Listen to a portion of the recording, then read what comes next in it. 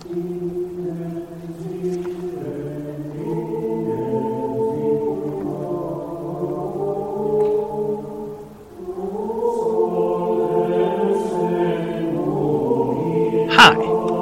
welcome to The Reeves Tale, a medieval miscellany with Andrew Reeves, a place where I discuss things about the Middle Ages that I find interesting. This episode starts our second season. In this season, I'll have the occasional episodes in which I interview an expert on a medieval topic. With me today to discuss ghosts and revenants in the Middle Ages is Alex Zawacki. Alex is a lecturer at the University of Göttingen and publishes It's Only Dark, a Substack devoted to the spooky, the weird, and the uncanny. After you're done with this episode, I'd highly recommend that you head on over and give it a read. The link is in the show notes. Welcome to the show, Alex. Thank you. Thank you for having me. Thank you for coming on. So, since we're talking about ghosts and revenants today, I figure I'll lead off with an introductory question. What precisely do we mean when we refer to a ghost, and what do we mean when we talk about a revenant? It's a good place to start because to some extent, when we make that distinction, it's kind of a modern scholarly imposition that the sources themselves don't always make. So the general definition of a revenant, when you're talking about the Middle Ages, is an embodied ghost. So something more like a zombie or a vampire in modern parlance than what we think of a ghost as. So a ghost that is actually physically incarnate in a body and specifically moving around the body that it was buried in. So it's a walking corpse. And that's distinct from most of the other ghosts you get in the Middle Ages. Oftentimes, you do get ghosts that can do things like move physical objects, but they appear and disappear. They're often sometimes described as just images or illusions or phantasms. So they seem to be more like the incorporeal spirits that we usually have in ghost stories today. Revenants are specifically walking corpses, but revenant, it should be noted, isn't a term that the medieval sources use. They use a range of different terms to describe these things, some of which they use in common with what we would think of as normal ghosts and some of which aren't.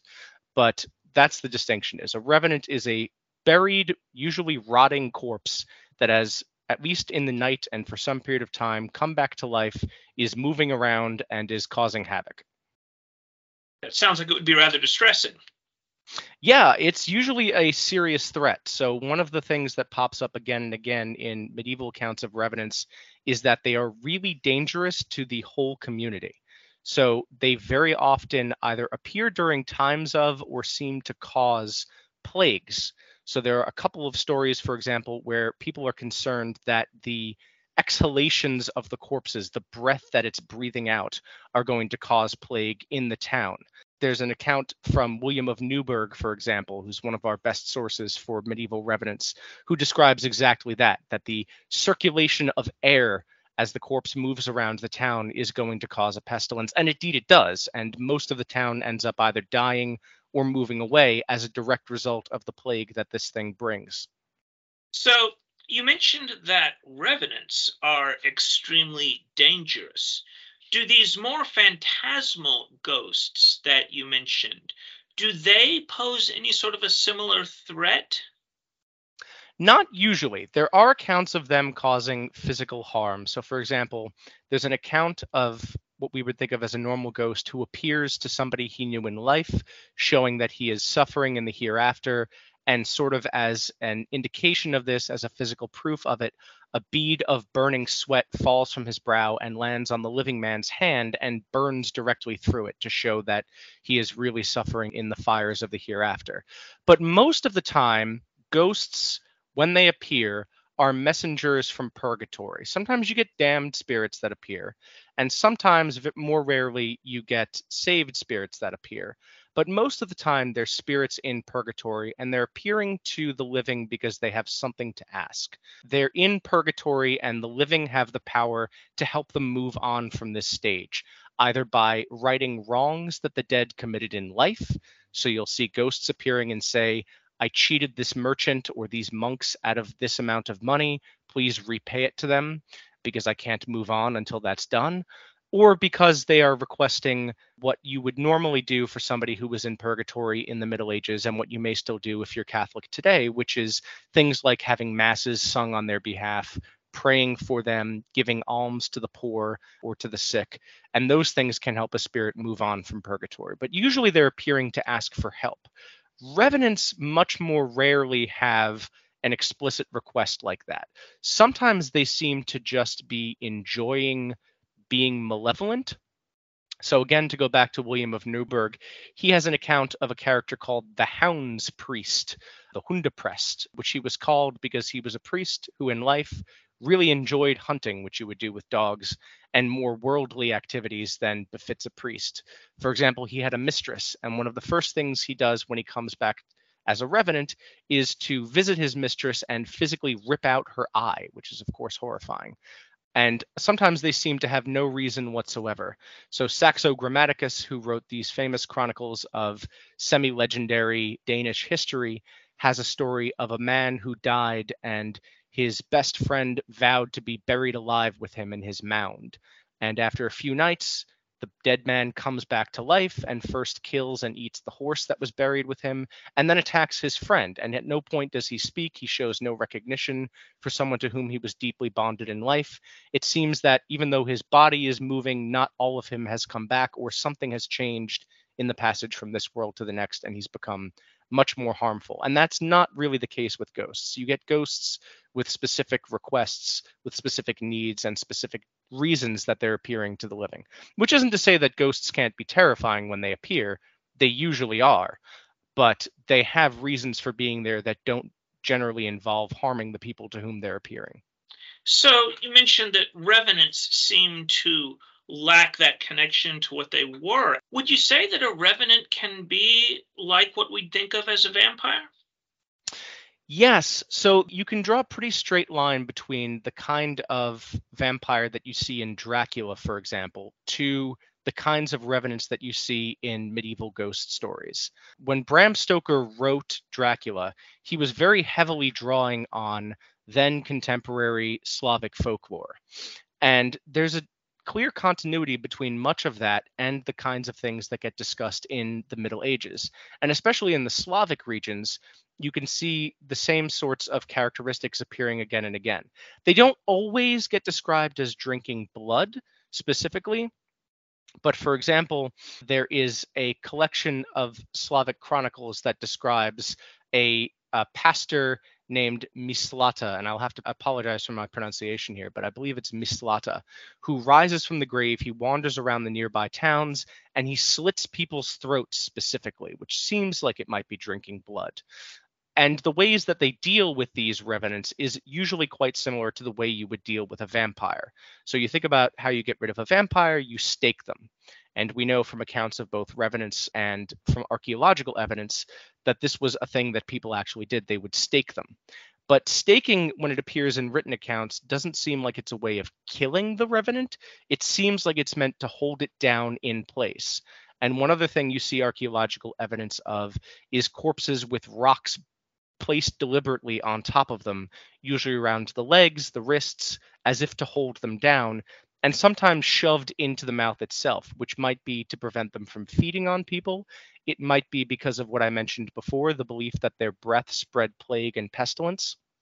But it follows the same sort of lines. So you would stake them, you would often decapitate them, especially in the Scandinavian sources, and you would usually set them on fire and sometimes dump their ashes or whatever remained of them in water. So broadly similar to the way you would deal with a vampire now, although now we usually focus on stakes, and that's partly due to Dracula.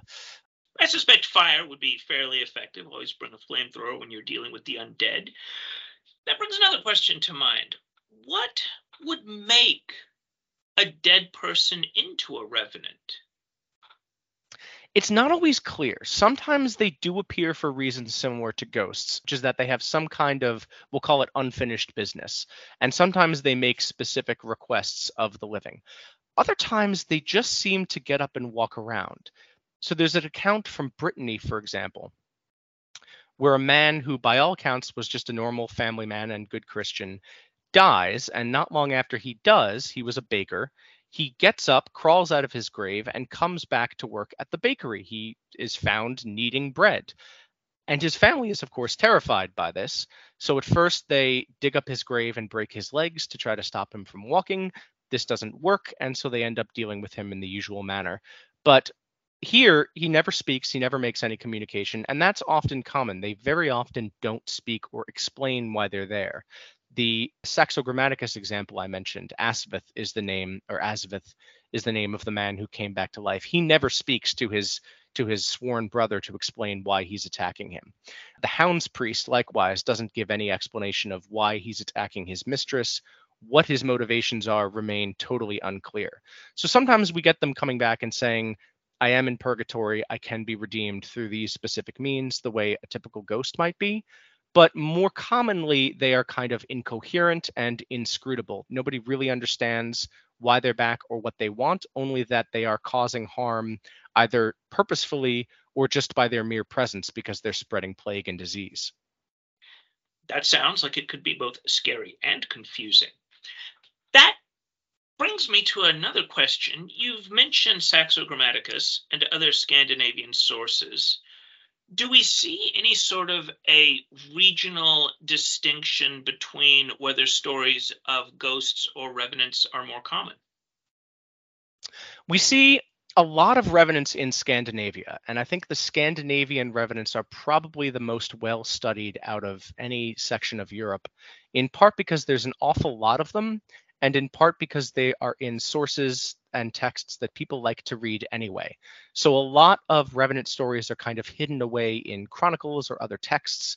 For example, the Slavic vampire stories I recounted are from the Compendium of the Roman and Bohemian Chronicle. Whereas if you've ever read the Icelandic sagas, revenants abound in those. There's a famous example of the Erbryggja saga, which I'm sure I've pronounced incorrectly, where a woman dies and then you get a kind of plague of revenants appearing one after another. As each individual member of the farm dies, they appear as a revenant and eventually they have to be legally evicted from it, which is a very odd thing that I believe only occurs in this one specific Icelandic saga. The way they deal with the revenants is not by killing them, not by exorcising them in some kind of Christian manner. They hold an eviction court and they kick them all out. So that's something you only see in the Icelandic sources, and this one specifically. The Icelandic sources have a lot of recounts of revenants being active in their barrows and usually guarding treasure. And one of the best ways of dealing with those is by not only decapitating them, but by putting their head between their legs. So that kind of thing is very specific to the Scandinavian story. But all elements of the revenants, no one story has all of them, but if you read enough of them spread from Britain to the north to the east, you get a lot of the same ideas and same characteristics appearing again and again with kind of remarkable continuity, not just geographically, but also temporally. There are accounts of Greeks in the Mediterranean region, so quite different from the regions I've been talking about so far, of Greek belief in vampires or revenants with much of the same characteristics that I've discussed so far, going on until at least the 1960s, and some evidence that at least in parts of Eastern Europe, it may have continued even later than that and possibly still persists today. And most of these, again, have the same sort of characteristics and the same ways of dealing with them. They have to be burned, they have to be decapitated, sometimes burning them, and often, in fact, burning them isn't enough. Their heart has to be removed before the body will actually catch fire and disintegrate. And this is something you can trace from 12th and 13th century sources all the way up until the 18th and 19th century and possibly into the 20th. I want to circle back around to ghosts because you'd mentioned that ghosts would often come from purgatory with unfinished business. That leaves me curious about the larger picture of how well did stories of ghosts and revenants get squared with Christian teaching? It's a good question, and it kind of depends on which Christian, where, and when you're talking about. So St. Augustine, for example, was very firm in his belief that ghosts were not a thing. The dead, once dead, either went on to heaven or went on to hell, but whatever the case, they did not return to the living. And he was kind of remarkable in this respect because he was writing in a late antique, so the end of the classical period, where belief in ghosts was very widespread, or belief in visitation from the dead at least was very widespread. And much of that persisted in Christianity. And he was insistent that there really is no permeability between the living and the dead, except sometimes in the cases of the saints or really remarkable and holy people. But for the most part, he rejected the idea that ghosts would ever visit the living. And one of the common ways in which they were believed to do so at the time in which he was writing, and probably still today, was in dreams. So he writes of many people he knew who believed that the dead had visited them in dreams. And he acknowledges that sometimes these are really remarkable events and that they can communicate useful information, but he rejected the idea that it was actually the souls of the deceased coming back. So he gives an example of somebody he knew who was trying to understand one particular difficult passage of literature. And he slept on it. And in his dream, he saw St. Augustine, who of course was then alive, visiting him and explaining this difficult passage. St. Augustine, in fact, again, was alive and sleeping himself quite soundly some distance away, and had no knowledge that he had visited this person in dreams. So St. Augustine doesn't exactly understand how such things can occur, but he rejects the idea that it was his soul visiting this person in death, and by the same token rejects the idea that when you dream of someone who has passed on, it is actually them visiting you. Meanwhile, Gregory the Great, who was a pope some time after St. Augustine, wrote a really remarkable collection known as the Dialogues, where he included a number of ghost stories, apparently uncritically, and that gave ghosts in the Christian tradition a lot more cachet than they might have otherwise had, because he was, of course, a pope. He became a saint. He wasn't that long after St. Augustine. He died in the early 7th century, so about 170 years after St. Augustine did.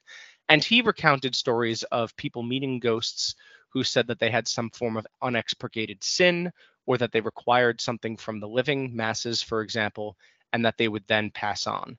Purgatory as a noun starts appearing towards the end of the 12th century, and you get the doctrine around it much more solidified at that point. The idea that if you die, if you're good enough to get into heaven, but probably not good enough to get in immediately, you will have this sort of intermediary period where you're not on your own. Other people can help you by prayers and alms and so on, as I've mentioned.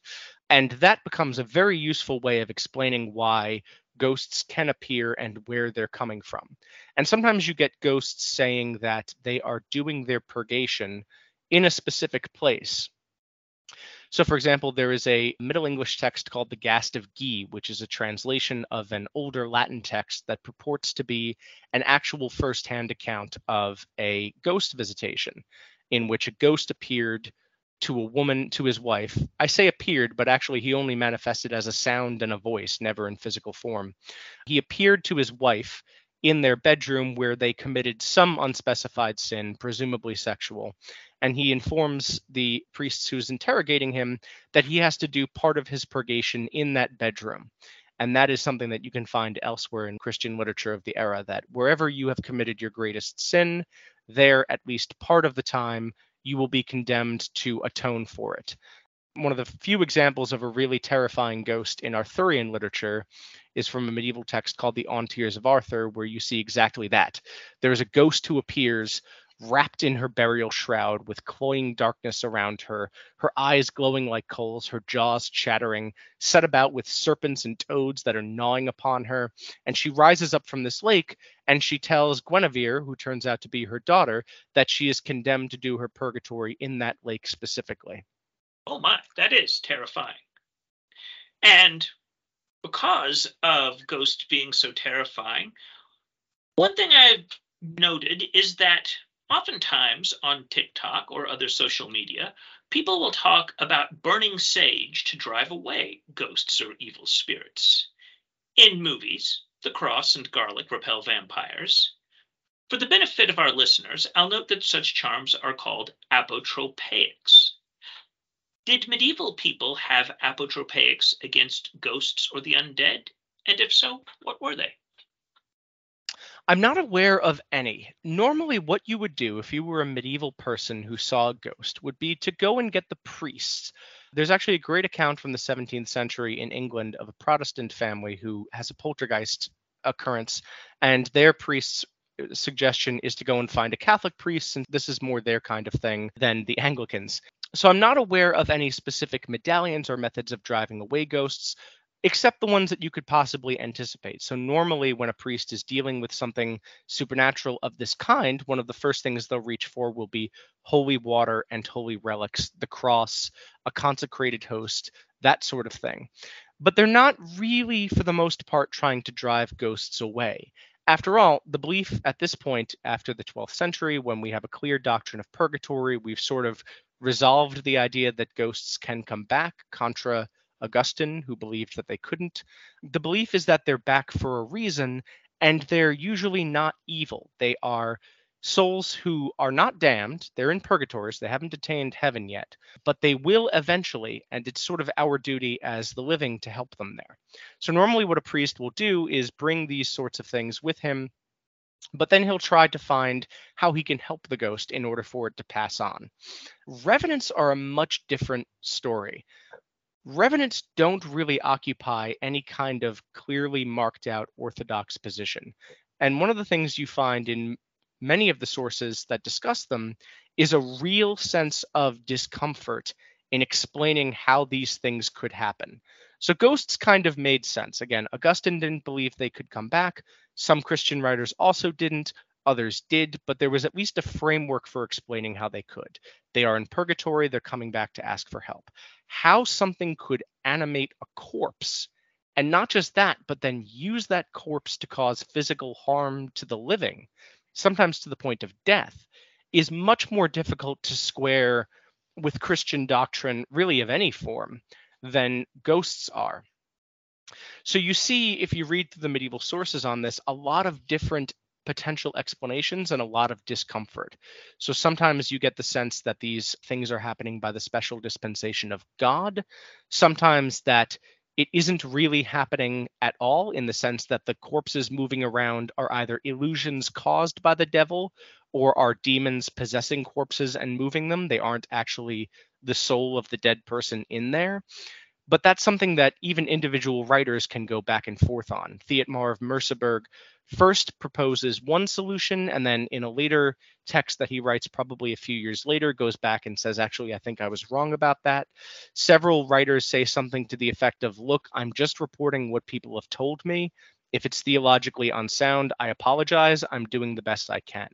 William of Newburgh, for example, he writes that he would not believe these things, that the dead could walk, if he hadn't had so many people telling him about it.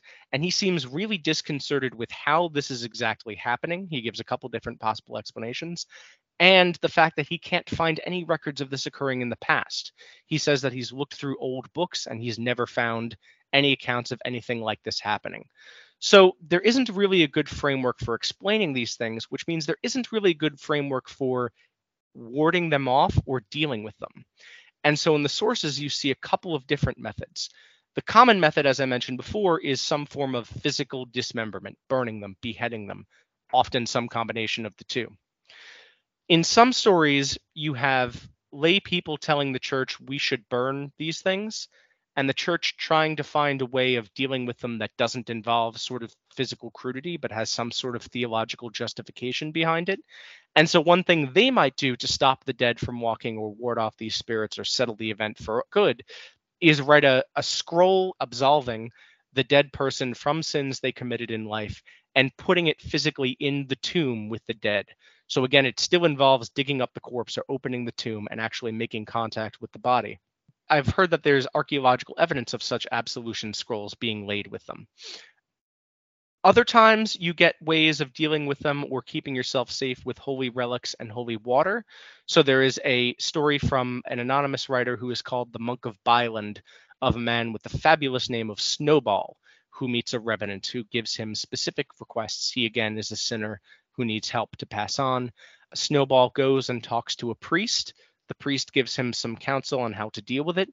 And the next time we see Snowball going to meet the revenant again, as he had promised to do, he's carrying with him holy relics, but he doesn't just stop with that. He draws a circle on the ground and places a relic in each of the 4 cardinal directions, which seems much more like some kind of magical invocation than an orthodox theological way of dealing with this sort of thing.